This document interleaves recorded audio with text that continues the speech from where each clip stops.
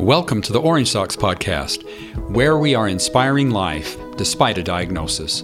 I'm your host, Dr. Gerald Nebaker. In this episode, I speak with Jessie and her son Chewy about her older son Britton. I know you're going to love hearing their story. Britton is now 13 years old. He was born at just 28 weeks, weighing only 2 pounds and 14 ounces, and had many health issues. Jessie describes the issues Britton faced in the first few months of his life. He was actually okay at the beginning. When he first was born, he was doing really well. He was in the well part of the nursery, and then they started feeding him and it went sideways. So it was traumatic to have him early, and then he was doing pretty good, and I was just clueless and young. And then 3 weeks into it, our whole world changed. He just all of a sudden took a turn for the worse. That was just in the NICU. Then when we got him home, it was a whole different story. His bowel ruptured, exploded, and caused him to have 3 main arteries clot off to his brain, which caused him to have a brain bleed. He was in the NICU for about 8 months, and I watched him die several times each month.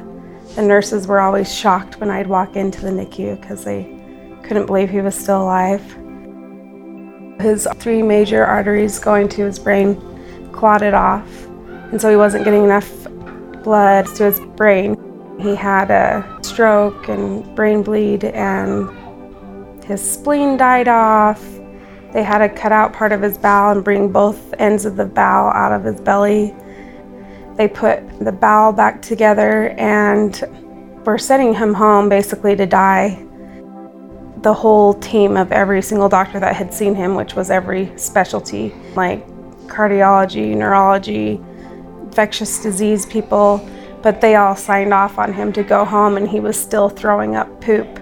And he's so stubborn, so the surgeon called me and say we had to take him to emergency surgery, and come to find out where they had put the bowel back together, there was scar tissue. So had they sent him home, he would have died within a day of him coming home. So Britton obviously wanted to be here, and that was lucky. The doctors told Jessie that they would be trying an investigational medication for Britton. The infectious disease team came in and says, we've done everything we could. We're going to try this experimental drug. It's never been used on kids, but we're going to see if it will work. And so the head doctor says to me, so in 2 days, and it's 2 days before Thanksgiving, you'll know if he's dead or not, because he'll either be here or he'll be dead. So you might want to say goodbye. 2 days later, Thanksgiving Day, he was still alive.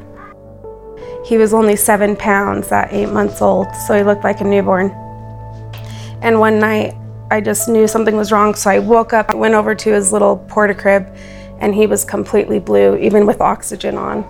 And I just didn't know what was going on. I grabbed him. There I stood outside of this room where we couldn't go in because they're working on him, and he's this lifeless kid laying there. And all of his insides started to come out, and I thought, okay, this is it, he's dying. And he survived from that. He had a seizure for like 8 hours. They had to life flight him. I thought he was gonna die then. We were in the intensive care unit, and I'm just standing there watching my child seize, and they're not doing anything, and I think they just didn't know what to do. Britton has had some recent breakthroughs. He still is in diapers. He just learned how to eat this last year, which is really cool. So he was 12 when he finally started eating by mouth. He has a G tube because his stomach wouldn't empty, and so we had to put an additional tube to go past the stomach.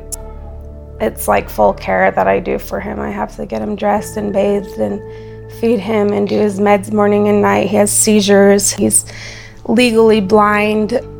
He's almost completely deaf in one ear and not quite all the way deaf in the other. But he uses his abilities like 150% all the time. So he does function really well because of how stubborn he is. It's been crazy to watch. Jessie offers unique insight as a single mom. She describes how she handles the responsibility she has and how RISE, a nonprofit provider organization, has helped her get the assistance she needs. It was amazing. Just this last summer, we were able to get some help from RISE. They were able to take Britton for a summer program, and I used to hate summers because they were so hard because I'm single, have to try to work, I have to try to figure out how to take care of these kids. We were able to get some funding and some help, and it has changed our world. I'm so grateful. 12 years later. Both Jesse and Britton's younger brother Chewy are so grateful to have Britton as part of their family. You know, as hard as everything was, I wouldn't trade it.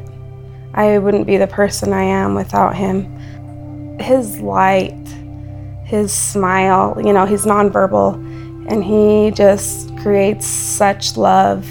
And that's what I feel like really what we're here in this world to do, is to be able to, you know, experience those tender moments with each other where you get to connect and feel love.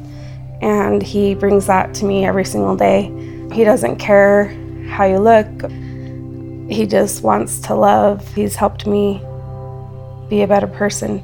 And I always tell people, I'm like, you need to have a Britton experience, especially when they're struggling, because he just brings sunshine. I really like it. It's helped me to, like, a lot of times when I'm doing workouts or something, he's usually my confidence because he's been through so much and so much pain, so I think that I could make it out too if he's made it out of all of that. Jessie shares her advice for single moms facing similar challenges. Get help. I think as humans, we want to be strong and prove that we can do whatever we can do on our own. And with a kid like him, you can't. That was really hard for me to accept. So I would say reach out for help. I was able to finally get help this last year, and I put myself through a lot trying to take care of him. I have a few parents I've met along the way, and we keep in contact, and that is huge. I had a friend tell me at one of the deaf-blind conferences I went to, one of the moms said, you know, she has her favorite 5 that she calls. So that way, if one doesn't answer, she can call the next. Those things are huge. Instead of being able to get frustrated, I call somebody. I've gotten really close to my God because I can't do it without him either. I know he's helped me quite a bit. And then I have to surround myself with people that can help. And that was really scary to reach out to people. But now if people ask me if they can help, I'm like, sure, come in. I need some help, you know, making his meds or washing his clothes or cleaning up. Jessie and Chewy describe the impact Britton has had on family and friends. Once they really start to meet him, they really love him because, like my mom said, he brings so much light and he just warms everybody's spirit. Everybody just loves him. My mom has been my saving grace. She helps quite a bit. She lives just down the street. And she's pretty much the only one that has consistently helped, aside from Chewy. Now that he's older, he helps quite a bit. He used to just want to fight with Britton like boys want to. In fact, there was a time where Britton had his walker and he was trying to learn how to walk, and Chewy's 2 on his little scooter in the house, and they're both coming down this hallway, and Chewy goes and he just kicks Britton as he's going by, and I'm like, oh my gosh! And then we were sitting in church one Sunday, and I'm just thinking, oh my gosh, how are we gonna do this? And Chewy's just harassing him when he's little, and Britton finally just reached over and smacked him, and I was like, yay, you know? But as far as impact on family, it's really cool. Like Chewy says, at first people are hesitant, and I even am with other kids that have special needs sometimes, but you have to have that moment where you connect with him because it's life-changing. Yeah, my siblings all love Britton. It's easy to say that he's the favorite, you know, even though nobody can claim that. He's got a big heart. Thanks for listening to this episode. Orange Socks is an initiative of Rise Incorporated, a nonprofit organization dedicated to supporting and advocating for people with disabilities. Follow Orange Socks on Facebook and Instagram, and visit our website, orangesocks.org, for more stories and to find national and local resources to help parents of children with disabilities.